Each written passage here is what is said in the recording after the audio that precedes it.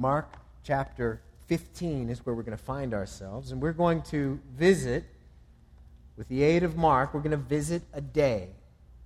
We're going to go back and visit a day that defies description and is the day of days. This day was not just different or abnormal or rare or uncommon or unusual. None of those words do justice to what we're going to read in Mark chapter 15, verses 16 through 39. What we're going to see is a day that words can scarcely describe. We're about to witness something that defies explanation. The normal words to communicate about normal days fall flat and do not work here. This day is not just different or abnormal or rare or uncommon or unusual. There's never been a day, nor will there ever be a day like this day that we will witness here through the eyes of Mark. This day is the turning point in history. This day is unparalleled. There was never a day like this before, and there can never be a day like this again. This day is different because on this day we will witness the mocking, the beating, and the crucifixion of Jesus. This day is different not because Jesus was beaten. Many people have been beaten. This day was abnormal not because he was mocked. Many have been mocked. This day was rare, not rare because multitude had been affixed to crosses. This day was unparalleled because of who all of this happens to. The King of Kings beaten, the Son of God mocked, the Anointed One affixed to a cross, the light of the world scorned, the author of life dead. Unparalleled. But yet, in this unparalleled day, never did such a victory come from what seems to be a complete and total loss. For all the world, Jesus beaten, mocked, and crucified seems like a rout. And everyone in our passage sees Jesus as a fraud, a fake. But we know better. We know here is a victory. Never had a death been a victory until today, this day. Never had a death given hope until this day. There's never going to be a day like that day. So let's look at that day in Mark chapter 15. I'm going to read beginning in verse 16, and you can follow along as I go down through verse 39. The soldiers led him inside the palace, that is the governor's headquarters, and they called together the whole battalion. And they clothed him in a purple cloak, twisting together a crown of thorns. They put it on him. And they began to salute him. "Hail, King of the Jews!" And they were striking his head with a reed and spitting on him and kneeling down in homage to him. And when they had mocked him, they stripped him of the purple cloak and put his own clothes on him. And they led him out to crucify him. And they compelled a passerby, Simon of Cyrene, who was coming in from the country, the father of Alexander and Rufus, to carry his cross. And they brought him to a place called Golgotha, which means place of the skull. And they offered him wine mixed with myrrh, but he did not take it. And they crucified him and divided his garments among them, casting lots for them to decide what each should take. And it was the third hour when they crucified him. And the inscription of the charge against him read, "The King of the Jews." And with him they crucified two robbers, one on his right and one on his left. And those who passed by derided him, wagging their heads and saying, "Aha! You who would destroy the temple and rebuild it in 3 days, save yourself. Come down from the cross." So also the chief priests with the scribes mocked him to one another, saying, "He saved others. He cannot save himself. Let the Christ, the King of Israel, come down now from the cross, that we may see and believe." Those who were crucified with him also reviled him. And when the 6th hour had come, there was darkness over the whole land until the 9th hour. And at the 9th hour, Jesus cried with a loud voice, "Eloi, Eloi, lama sabachthani," which means, my God, why have you forsaken me?" And some of the bystanders, hearing it, said, "Behold, he is calling Elijah." And someone ran and filled a sponge with sour wine, put it on a reed, and gave it to him, saying, "Wait, let us see whether Elijah will come down to take him down." And Jesus uttered a loud cry and breathed his last. And the curtain of the temple was torn in two, from top to bottom. And when the centurion who stood facing him saw that in this way he breathed his last, he said, "Truly, this man was the Son of God." Let's pray.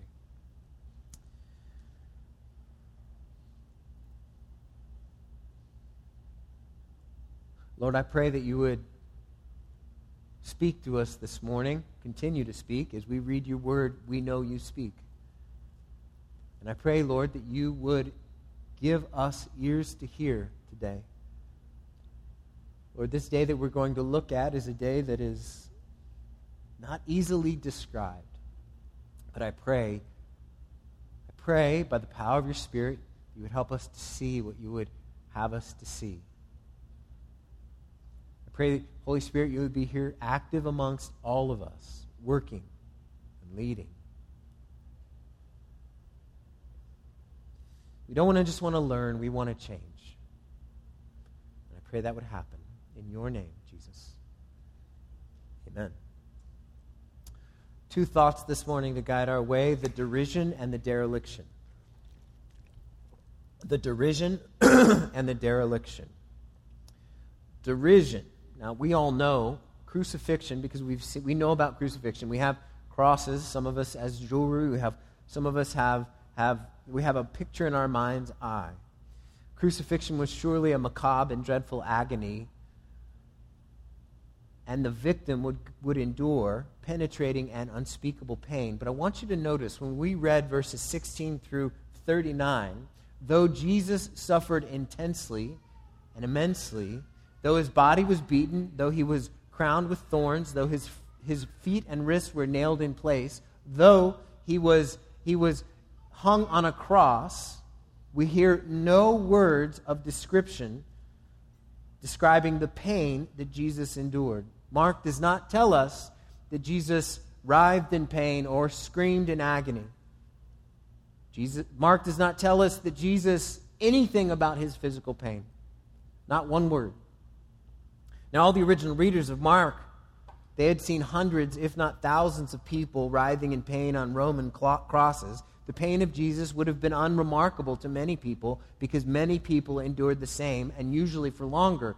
Jesus hung on his cross for 6 hours. Typically, it took days for people to die. Now, it might sound heartless, but the pain was unremarkable, and not what Mark wants us to see in this passage. What was remarkable was the derision he endured, and then the dereliction that he endured. People did not let him die in peace. They heaped disdain on him with both hands. And Mark wants us to see the mocking that he endures, the dereliction that comes his way. And Mark explicitly mentions 4 groups. First, the Roman soldiers. Passover time in Jerusalem is a time that the Roman soldiers did not like. They were tasked to keep the peace, and when the population would swell by 4 or 5 times, Jews would come and the tensions would be high. There was a nationalistic fervor that would take hold of many people, and sometimes it was known, there were times that riots would happen in Jerusalem. And so all of the soldiers would have been on edge, and they would have been troubled by the fact that Passover was coming. And so when Jesus, the Nazarene, was handed over to them by Pilate, they were able to blow off some steam and take out their frustrations on him. In verse 16, we read that the whole battalion gathered. That wasn't 5 or 6 or 10 or 20. That was 600 soldiers. They gathered to mock and make sport of Jesus. And look at what they did. Verse 17. And they clothed him in a purple cloak. Purple is the color of royalty. And twisting together a crown of thorns. The thorns would have been about an inch long. They put it on him and began to salute him. "Hail, King of the Jews." They put a reed in his hand as a mock scepter. You see, these soldiers, they understood royalty. They served Caesar, who was royalty. And this Jesus, he was captive and he was beaten. He was alone and he was weak. He was quiet. He had no army, no throne, no crown, no attendants. And his own people wanted him dead.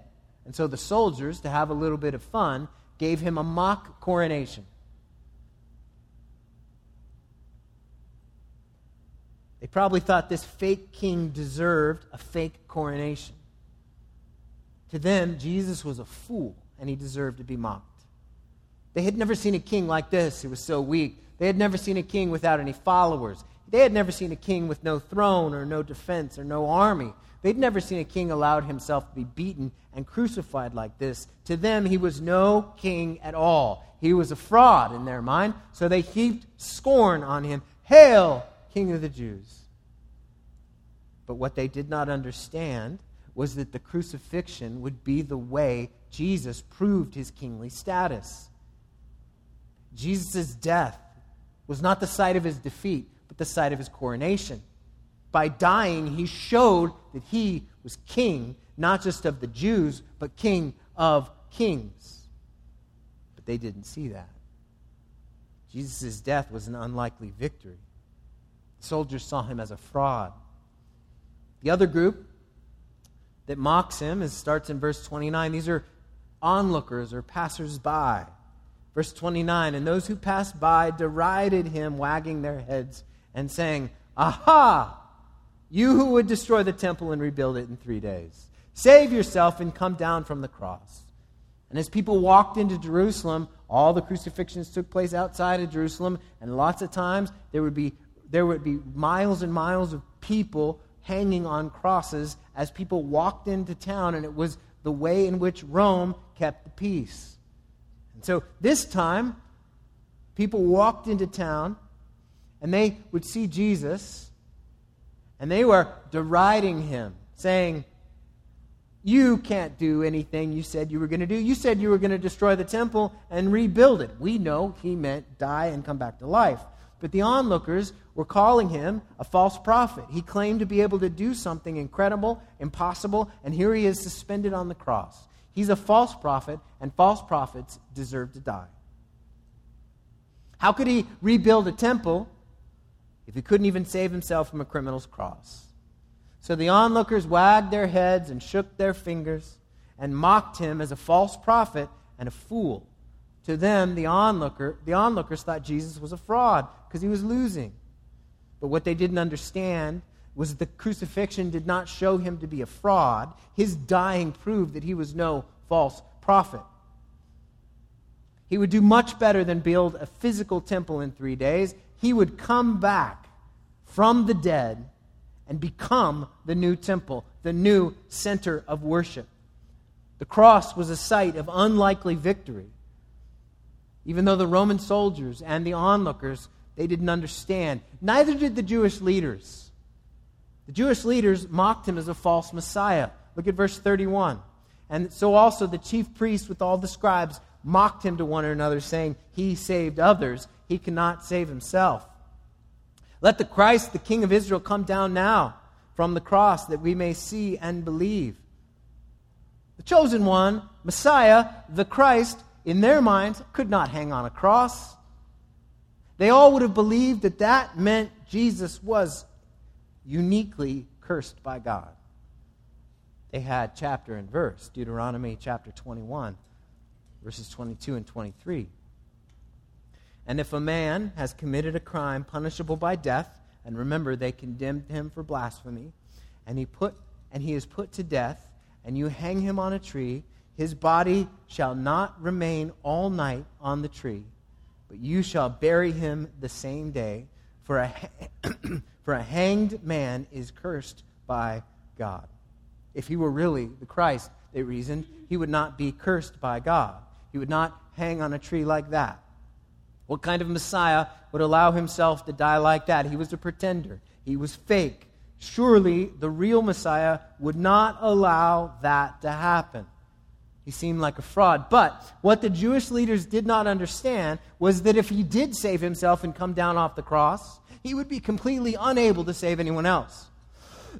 He came not to show his power by coming down off the cross. He came to show his power by dying and rising again. He came to show his power by staying on the cross and bearing the punishment of others. If he saved himself, there would be no possibility for salvation for anyone else.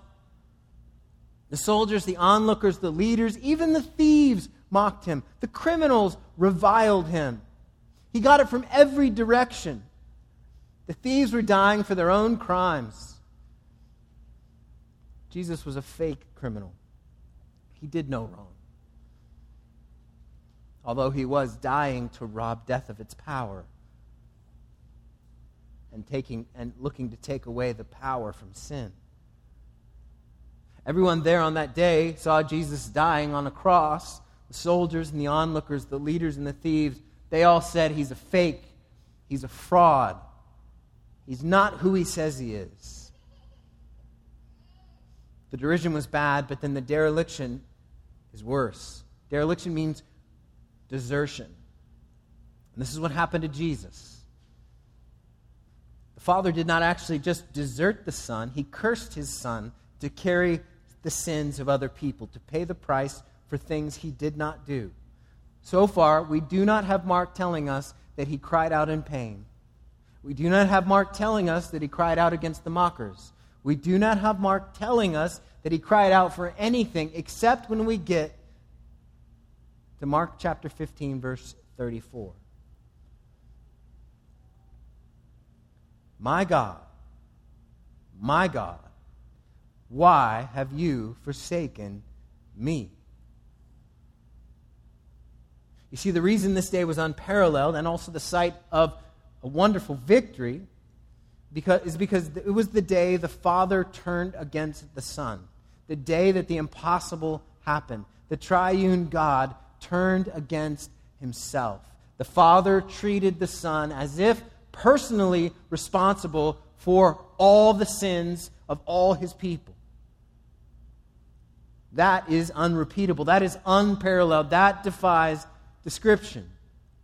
That is utterly and completely unique. And as the Creator hung dying, creation itself appears to recoil in horror and begin to fall apart. The sun is blotted out. Look at verse 33. And when the 6th hour had come, there was darkness over the whole land until the 9th hour. That's 3 hours of complete darkness. That is not a solar eclipse. The 6th hour is noon. And at noon, it's as if the sun refuses to be witness to the travesty of what's happening on earth and stops its shining. The one who called into the darkness, "Let there be light," and there was light, was being engulfed by darkness. Why? If you're familiar with the Bible, you've heard of the famous story of the Exodus. In that story, we know God raised up Moses to lead the people of Israel, who had been held as slaves for 4 centuries, out of the land of Egypt. God sent Moses to Pharaoh to demand that he let his people go, and Pharaoh stubbornly refused over time. And so God sent a series of 10 plagues to Egypt upon Pharaoh and his people so as to dislodge Israel from Egypt. Everything from the Nile looking like an open sore running with blood to frogs and gnats and hail. But do you remember the last 2 plagues? Most of us know the last plague. That was the plague where the angel of death visited the land and killed all the firstborn sons not protected by blood of a lamb. That was the first Passover.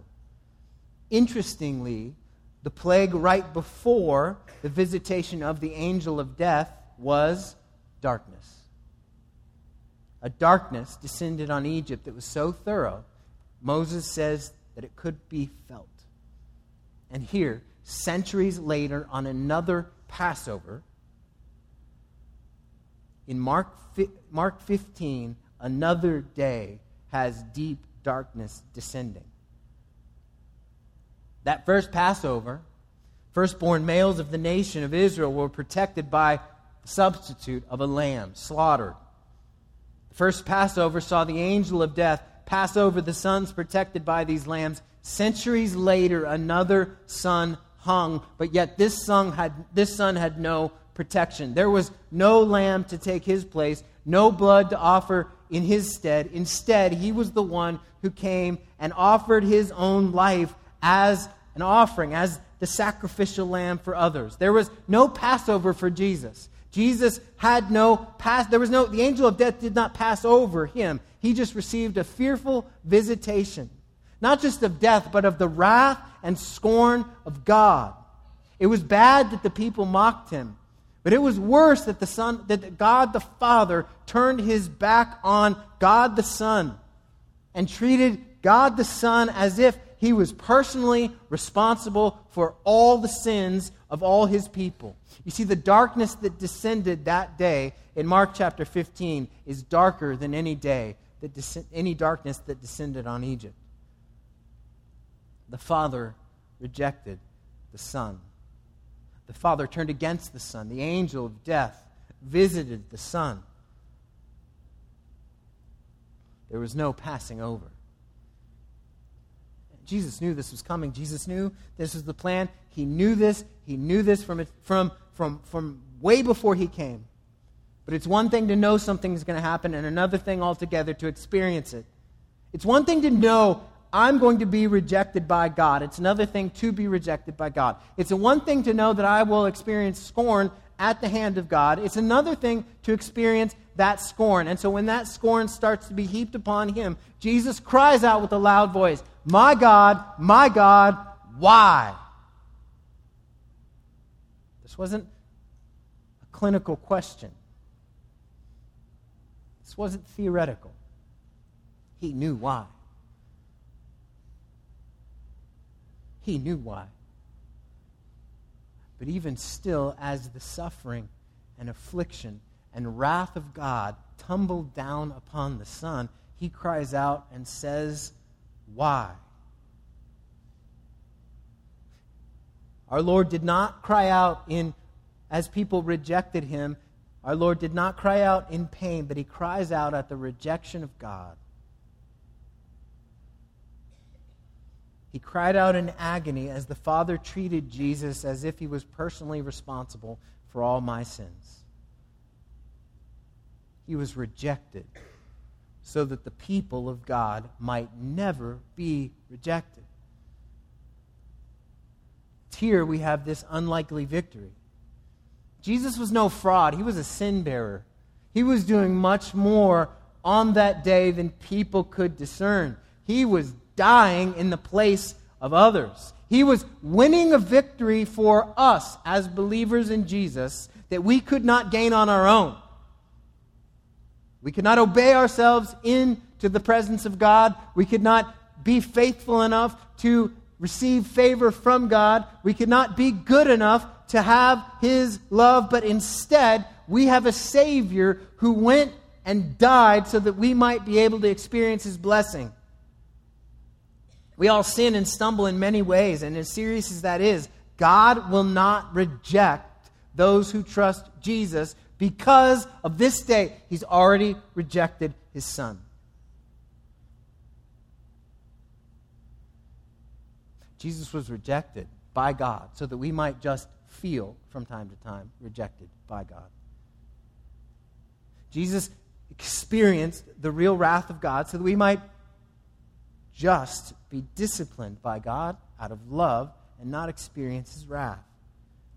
Jesus was forsaken by God so that we might be validated by God. Is it because of us and something we've earned? No.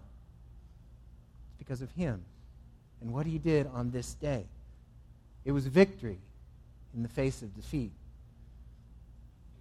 It was victory when everyone was calling him a fraud. It was a victory. It was and is the most important victory that anyone has ever won for us. If you're a Christian, there is no day more important than this day. Without Jesus carrying these sins, dying and rising again, we would have no hope. Darkness was not the only validation of Jesus going on here, there was another one that's barely mentioned in verse 38. It's the first sign of Jesus' victory. Look at verse 38. And the curtain of the temple was torn in two, from top to bottom. Now, curtain doesn't do justice to what this was. It was a curtain in the temple to protect people from going into the most holy place. This curtain was 60 feet tall. Your average telephone pole is 36 feet tall. The curtain is 60 feet tall. It's nearly 2 times as tall as a telephone pole. Not only that, the curtain was thick. It was about that thick. It was about 4 inches, 5 inches thick. The curtain kept people out. Because in the presence of God, a sinful people could not come. The curtain was designed to keep people away from the presence of God for their own safety. It wasn't safe to enter into God's presence. And so that room was only used once by one man once a year, and that high priest would come in and offer a sacrifice for his own sins and the sins of the people once a year. And so the rest of the time, that curtain stood sentinel, keeping people away from the presence of God for their own protection. But after Jesus died, the curtain in the temple was torn. And notice Mark says, from top to bottom. He's telling us that no person could have torn that curtain. He's telling us now, through Jesus, his people have access to his God. Access to God is now granted through his sacrifice. You see, the darkness and the curtain tell a story we need to understand. The darkness and the curtain tells us something about this most important of days. There is no passing over the firstborn Son of God. The angel of death came and swallowed the firstborn son. There was no protection for him, and at his death, the curtain in the temple was torn so that his people might have access to the presence of God. By dying, Jesus created a new and living way. When I say access, that can sound so theoretical, so clinical, so what does that mean? In Christ, as Christians, we can be for sure and for certain that we will never be sent away. Because Jesus was rejected. So do you feel weak? Go to God with confidence and ask for strength. Jesus died and rose again. Do you feel tired? Go to God with confidence because Jesus died and rose again. Do you feel discouraged? Go to God with confidence and ask for help. Jesus died. Do you feel depressed? Go to God and ask for help because Jesus died. Do you feel overwhelmed? Go to God. Ask for help because he has died. God will not, cannot, will never send you away because Jesus died. Do you feel weary? Do you feel like you can't take another step? Do you feel like the troubles of life are pushing down on you so hard you don't know what to do? Go to God and say, help me, and you have the very ear of God Most High. Why? Because you're good? Because you're worth it? Because you've obeyed? No, because Jesus died so that you might have access to God. One person died in our place. And one person in this account saw and understood. Verse 39. And when the centurion who stood facing him saw that in this way he breathed his last, he said, truly, this man was the Son of God. Truly, he won, even though he lost. He lost, we won. You see, that's what the cross means. He lost, we won. He lost, we won. Now, you might think, what kind of victory did we win? We have access just like we talked about. But every blessing that comes to us comes because of this day. Here's one thing. There's a couple things I just want to draw our attention to as believers that we can take confidence in. First, the crucifixion means that we will never pay for sins that we committed. Not now, not ever. Now you can say, yeah, I know, I'm forgiven. But let's get practical. Sometimes when we face suffering and affliction, you can be tempted to think, I know you can because I can be tempted to think this way too. When I suffer, that's a sign that God is somehow angry with me, that I'm being punished. That's false and unbiblical thinking. That's wrong. That's wrong. Your suffering cannot be for punishment for the sins you've committed. God poured out all the punishment he had on Christ. He spent it all. He spent it all on Jesus so that we might be able to suffer knowing that he is with us and that he has purchased our access to him. Our suffering may be difficult. Our suffering may be confusing. Maybe we lose jobs, we don't have bills, we have bills we need to pay, maybe our credit's ruined or we have bankruptcy. Maybe we're sick and every step hurts. Maybe you think that you're just worthless and no good. Maybe you're marked by the wounds that you carry around in your life from the past. And you might think, I deserve it.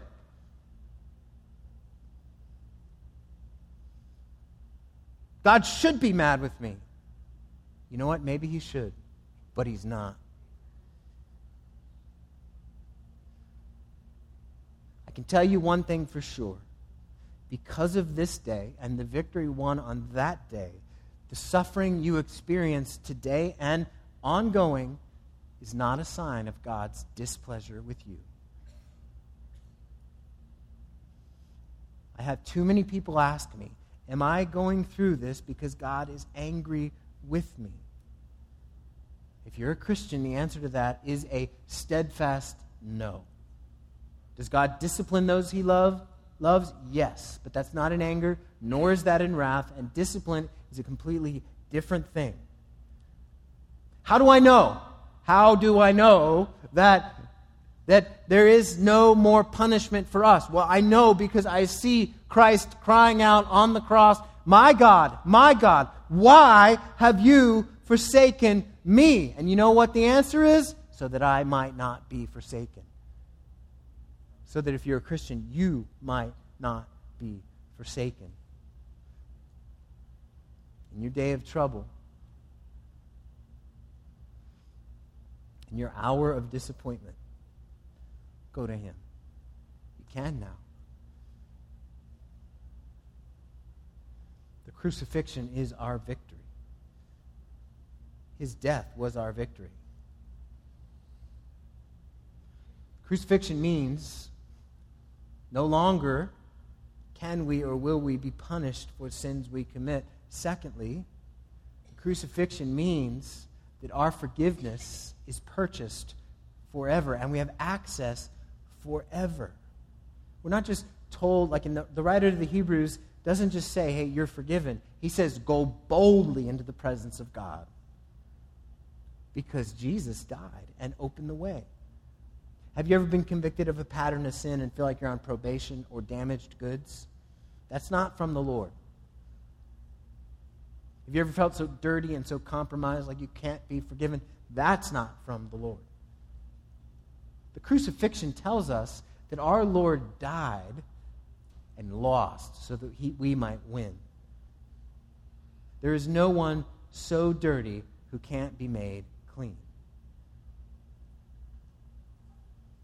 Some of you here might be like the centurion standing and watching and looking at this account here in Mark chapter 15, verses 16 through 39, and watching. And you wonder, who is this Jesus? He is the Son of God. And if you're not following him as the Son of God. Look and see his love extended to you, exhibited to you by dying in your place. And all you have to do, you don't have to clean yourself up, you don't have to try to become a better person. You come and you trust Jesus, and he will give you the forgiveness purchased here on this day and the access forevermore opened up by his death on the cross. He lost so that any who come to him might win. This day of days that can't be repeated and we'll never see again, that day of days, here in Mark chapter 15, verses 16 through 39, that day is the day of our greatest victory. I will not, and you will not, Christian, pay for sins you committed. He was cursed so that we might be blessed. He was crushed that we might live. The story's not over, but that's next week. Let's pray.